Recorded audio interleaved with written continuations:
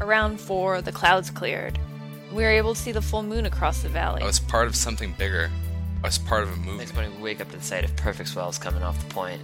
And from then on, I said, I will always buy the last round of drinks. At Patagonia, we are climbers and skiers. We are surfers and anglers. We're activists and dreamers. Stories of the fabric of our shared culture, and we're proud to sponsor the Dirtbag Diaries. Visit us at patagonia.com.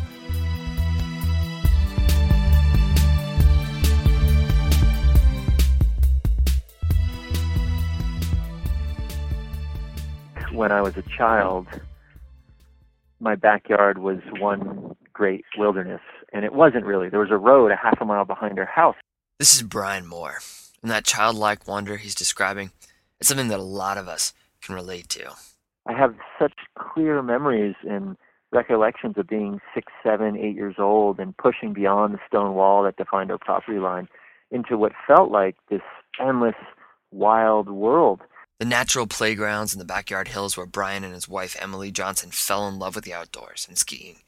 Well, now they've expanded to distant wilds and massive mountain ranges. So we've been down to Patagonia a few times, up to the Arctic, to Greenland, to Iceland, all over. Along the way, they've also managed to do an incredible amount of skiing. We love sort of multi-sport adventures, so we're sometimes using horses, sometimes using sailboats, sometimes using canoes. We get to these places. We don't often have an exact plan in mind, but we never have an exact plan. We never have an exact plan in mind. Our objectives are not like a peak or a certain amount of vertical or our first ascent or any kind of distance. It's usually just to be in a place, to soak it up, to climb the mountains, to meet the people. I think our greatest objective is to have fun. Think of it as holistic adventure. They've seen incredible places, created lasting relationships across the world, and immersed themselves in the conservation of wild places. If you're out having fun somewhere in a beautiful place, you're probably going to be motivated to help protect that sort of place. So that's a big part of our work. We're sort of driven to help protect those blank spots on the map before they get gobbled up.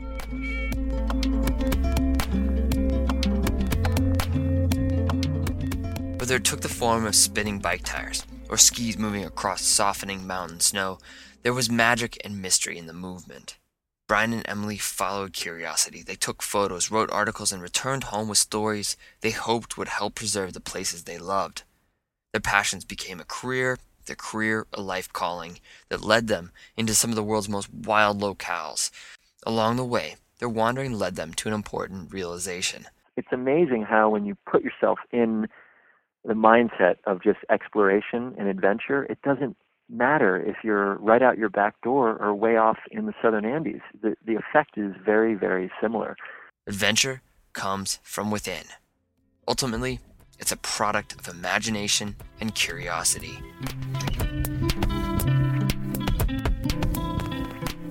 Then, Emily and Brian collided with a tangle of head-jarring questions. If adventure is the reflection of the human spirit, do we really need to travel half a world away to find it in distant ranges, wild rivers, and unpaved roads? And if the very act of traveling harms the places you hold dear, is going justifiable? In some ways, we have this incredible urge to just stay home and just to focus our lives around our community, around our home, here in the Northeast, here in Vermont. But then we get these urges, these undeniable urges to go and to explore places that we feel like no one else is going to explore, at least in the way we're exploring them. Today we give you the Adventurous Parable. Stories and photos by Emily Johnson and Brian Mohr. I'm Fitz Cahall, and you're listening to the Dirtbag Diaries.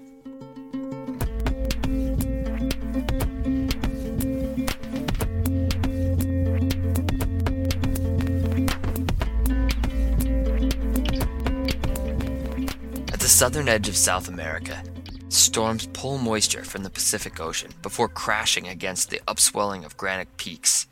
The storms unleash legendary winds and massive blizzards, and in the high country the snow gathers, melts, refreezes, and eventually becomes the frozen landscape of the Patagonian ice cap. The process must repeat. The water must return to the ocean. Pulled by gravity, the ice creeps back towards the lowlands, where the summer heat beats in waves. Meltwater churns in streams, streams become rivers, and on the ice cap's northern edge, those rivers braid together to form a surging artery, the Baker River. It's got startling blue waters colored by glacial till, and its natural power is on constant display as it churns for 170 kilometers through the southern Andes.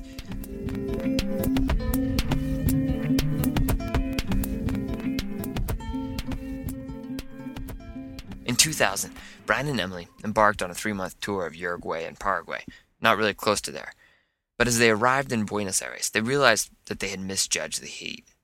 On a whim, they decided they would head for the mountains and cooler temps to a town called Puerto Patrón in Chile. There was no real itinerary at all for our first bike trip, but that was sort of one area that we knew we wanted to make it to because we had a friend and we'd heard from him just how amazing that area was. After nearly 3 months of biking through the southern Andes, they crested the most rugged mountain pass of the trip and stared out into a narrow valley of snow-capped peaks, high tumbling glaciers, and a brilliant blue ribbon of water dividing it all, the Rio Baker. And it was definitely at that time, it was the most remote and beautiful piece of earth we had ever laid eyes on. It was a moment that would influence their lives. The northern edge, we came into the Rio Baker watershed on a very remote country road, and for the first time we saw the Baker River. I'm like choking up. Whew. It was amazing. It's kind of crazy. I can't believe I'm like freaking out. It's intense.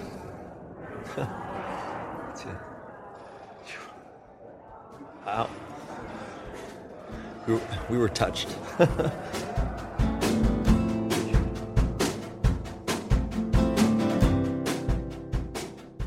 It was the perfect close to the trip. Their friend Jonathan, who had been living and working in Bertrand, introduced them to the community. They were celebrating Emily's 24th birthday with a chocolate cake complete with a fudge bicycle, crafted by their new friend Anita.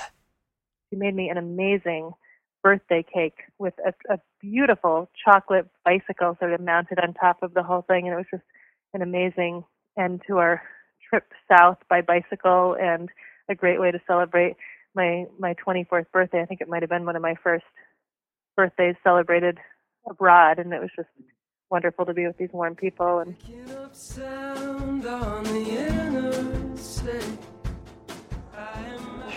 we were surrounded by unskied mountains and 1,000 to 2,000 meter vertical lines spilling off the ice sheet and the peaks around there, huge lines.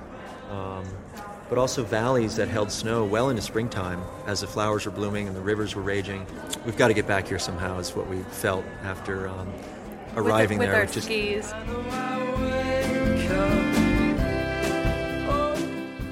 Years passed. The couple moved back east to Vermont from Colorado, but the Rio Baker remained in their hearts and in their minds. So in 2004, they returned with an assignment from Backcountry magazine, a few friends, and a pickup truck. Adventure ensued. But to ski out in the open ocean of a glacier. Wind, horizontal rain, and out of nowhere this little hummingbird is flying around. It was just amazing. It was actually sleeting and driving horizontal ice, but we were totally exhilarated. The air, there's not only the rumbling, tumbling, roaring of the seracs falling, every stream, every river is just raging. They had a really warm fire. They had fresh sopapillas. They had hot coffee. And Hector, who's a local guy, who we were helping him take his horses down, he looked at us and smiled and he said, "It's beautiful, isn't it? This is the real Patagonia."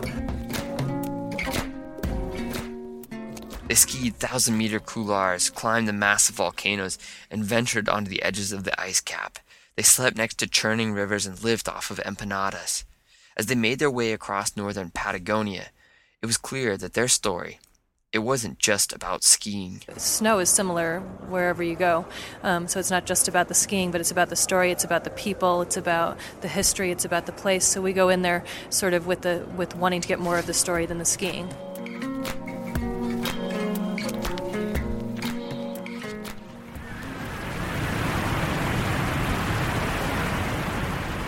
That force, that power that defines the Baker, it's also what threatens to destroy it. Chile, like the rest of the world, it's growing. They have energy needs. They're increasing, and at the moment, there is no clear solution. Oil, although dramatically less expensive than last summer, is still not cheap. Natural gas shipments from Argentina are spotty, and the infrastructure for renewables limited. There's a powerful energy demand with limited supply, so Spanish-Italian energy giant Endesa had a plan to meet the country's needs. Dam the Rio Baker. Not just one dam, but 4 dams. Flood the valleys, fertile farmland, forests, and small communities that lined the river, and then clear-cut a swath of power lines through several national parks to the cities up north. It would be energy for progress's sake.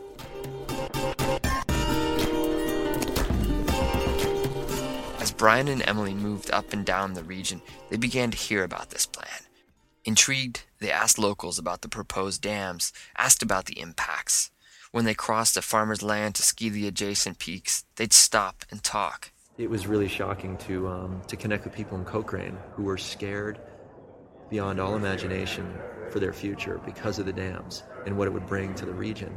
There were others who were so excited because they were going to make a killing on their construction contracts and so on.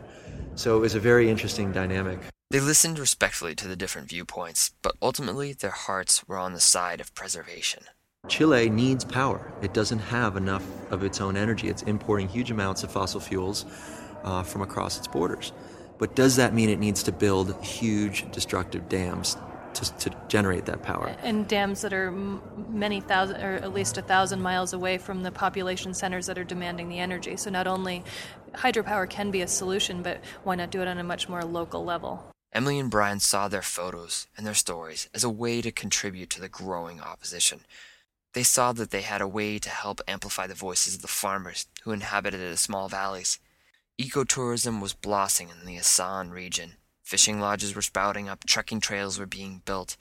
Emily and Brian, they too knew a thing about recreating. They could help. How lame would it be in 30 years for us to be walking around our towns and reading the newspapers with headlines that say there are no more wild places left on Earth? Too bad. We can do a lot better than that. We have a chance right now to save some of the most incredible places left on the planet.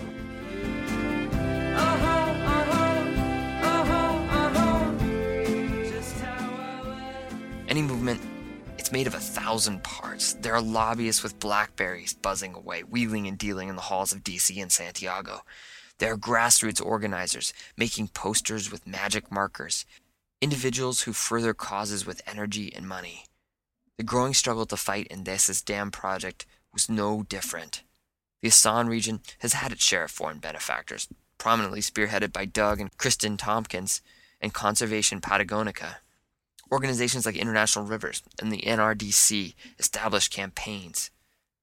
Brian and Emily understood that their story, their connection to the land as skiers, and their friendships with the locals were part of this puzzle. Back home in the States, they began a speaking tour.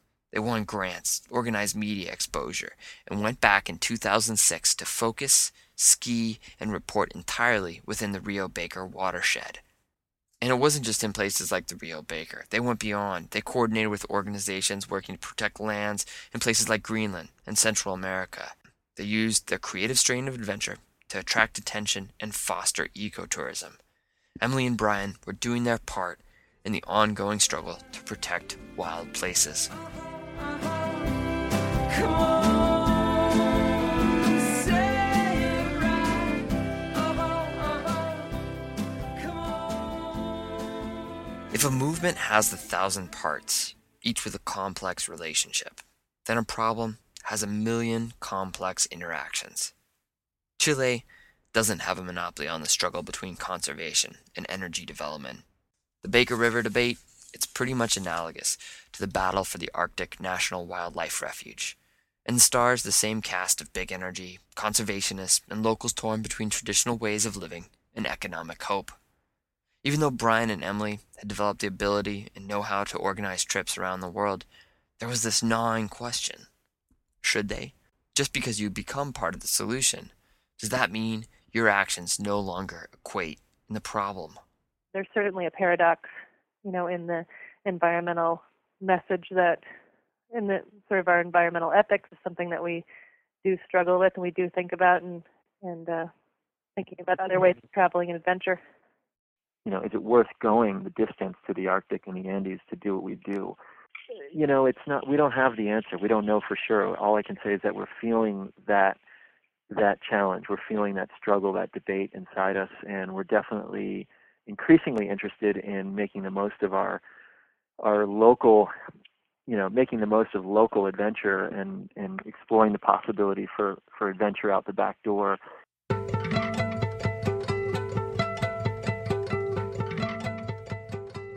And if you were to walk sort of straight from our back door, I think it would be about 6 miles before you intersected a road. Yeah. Although it's not a wilderness area or anything, it's just an area that doesn't have a lot of development on it. Their home outside of Moortown, Vermont, in the Mad River Valley, has become a new base camp of sorts, albeit a very comfortable base camp. As we talk on the phone, it's snowing. They're weighing their options: have dinner or do another lap on the 500-foot hill behind their home.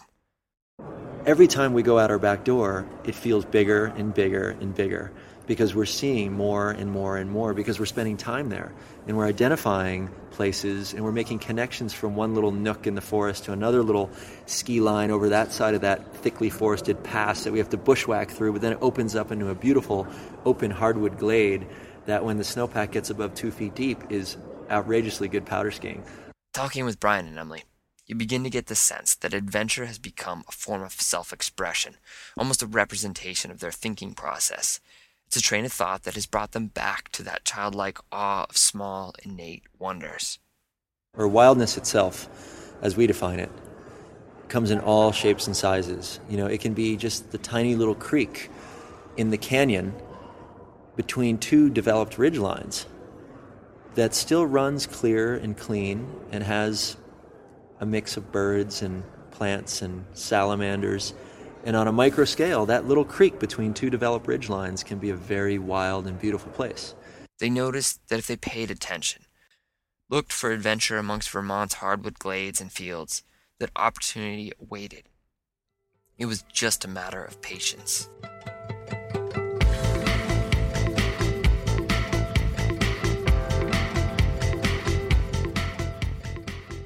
Every year in Vermont, we get a January thaw, which is a string of weather, usually just a day or 2 or 3 or sometimes 4 days of warm, unseasonably warm winter weather. Last year, the January thaw was particularly intense, and I think we hit 60 degrees after an incredibly snowy December. We lost half of our snowpack in less than 2 days, and it never really got that cold again, so the river remained open throughout last winter. And as time went by and the snow continued falling and the river valleys were covered in snow and had a good deep snowpack, we started spotting lines along the river valley that were really tempting to ski, but they're hard to get to. Private property blocked access, or in some cases the approach was simply too big. It was a stretch of river that they kayaked and canoed on a weekly basis in the summer heat. Why not brave the temporarily mellow rapids?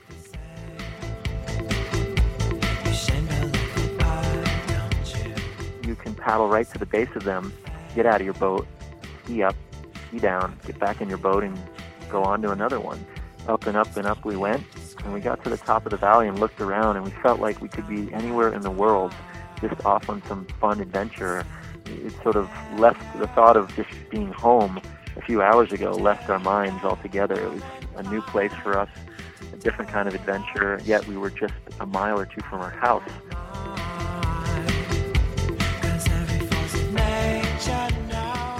It became a regular winter occurrence that year.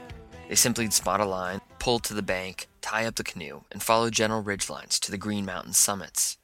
There were trips to Katahdin, chasing storm swells across the Atlantic and combining bike riding with sunny spring skiing. The old, the standard, it was recycled into something new.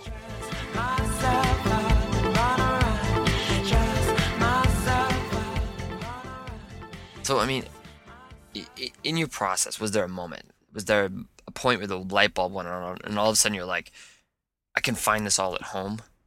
I don't know if it was a particular moment. I think it's been more an evolution for me. Just, over time, I like being home as much as I like to travel. We have a big garden in the summertime, and there's a lot of things that are really nice about being home, about the community of friends that we have here, and so on. So I think, there was a time when this just felt like kind of a staging area for all of our trips, and we would be back kind of working manically either on the house or getting logistics ready for a trip. And now I think in kind of just taking the time to soak up the place that we live in and not just having our adventures be elsewhere. Adventure became a day-to-day existence instead of something that required fundraising and months of planning.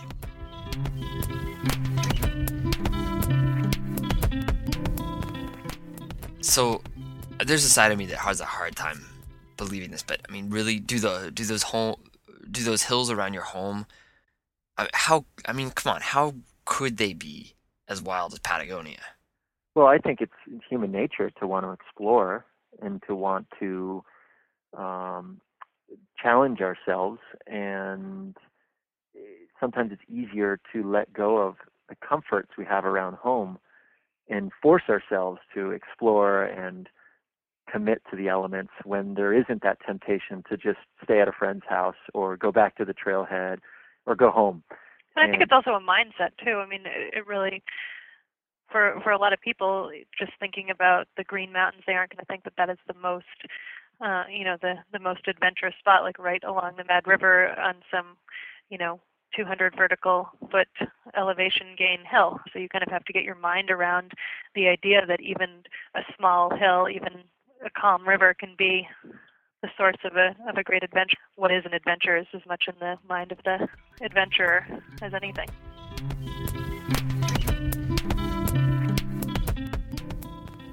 I think when people are thinking about their close to home spots, people have been there. It's been done. That's the mentality generally, and the media is full of all these exotic, far-off places that people feel like they need to explore in order to be considered adventuresome.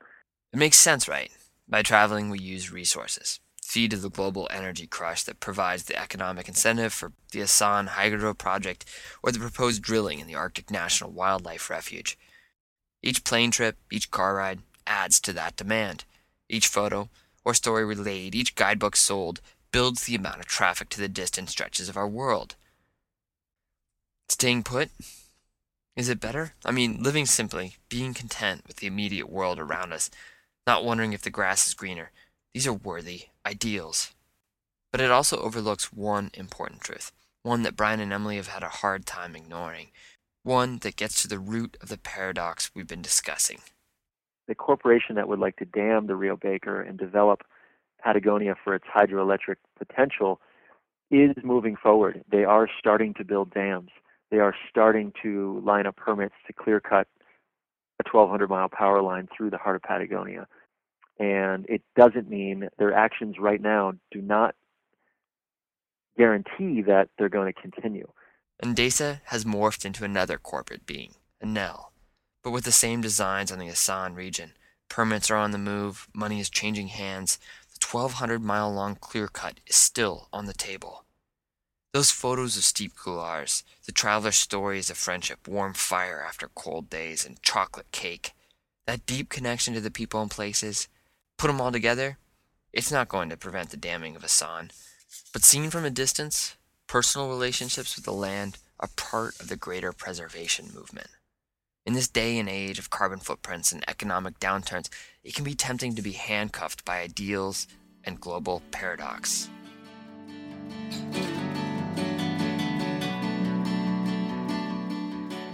Conservation requires people going out to the wild places and coming back with something to say.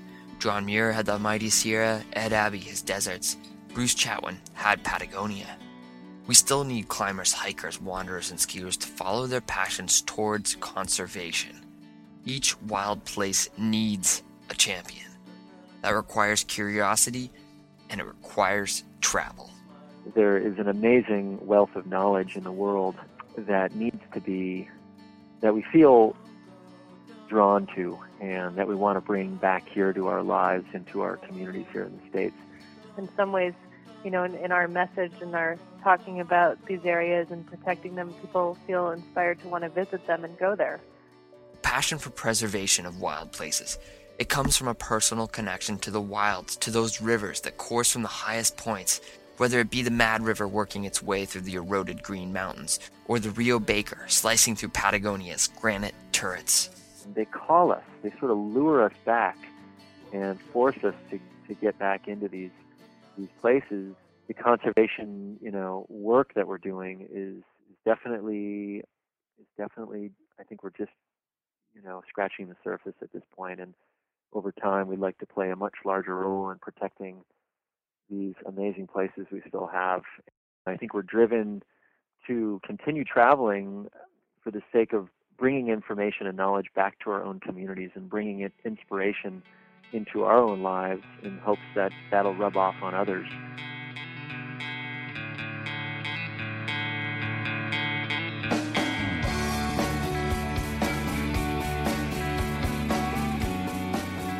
If you haven't already, go to our site, dirtbagdiaries.com, to check out the photo-enhanced version of today's episode. Brian and Emily, while they are spending more time at home enjoying the pleasures of an unusually good Northeast snow year, they aren't done traveling yet. They're still going to be searching out wild places to explore and protect. You can check out what they're up to online at emberphoto.com. Berkeley-based group International Rivers is leading the way on the battle to fend off the dams. You can get involved in the campaign by visiting internationalrivers.org. I just got back from the site, where I also just wrote a letter to Enel, asking them to refrain from building the dams. If this story spoke to you, or you have another wild place that speaks to you, please consider taking a few moments to participate. For more links and some background stories, you can also visit our site.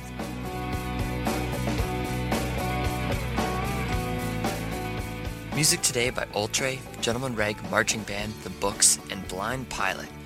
Blind Pilot, they're a Portland-based band who last summer launched a tour across the West Coast done entirely by bike. They're not only in extremely good shape, but they can also play. So, I know I've said the word Patagonia about 4 dozen times today. I've got to say it one last time. Thanks to the good people at Patagonia for supporting independent, free-thinking voices. Check out their environmental initiatives that impact areas discussed in today's program at patagonia.com. Crap, I just said it again. That word, Patagonia.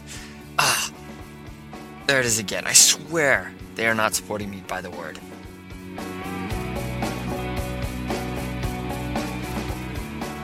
I'm Fitz Cahall, and you've been listening to the Dirtbag Diaries.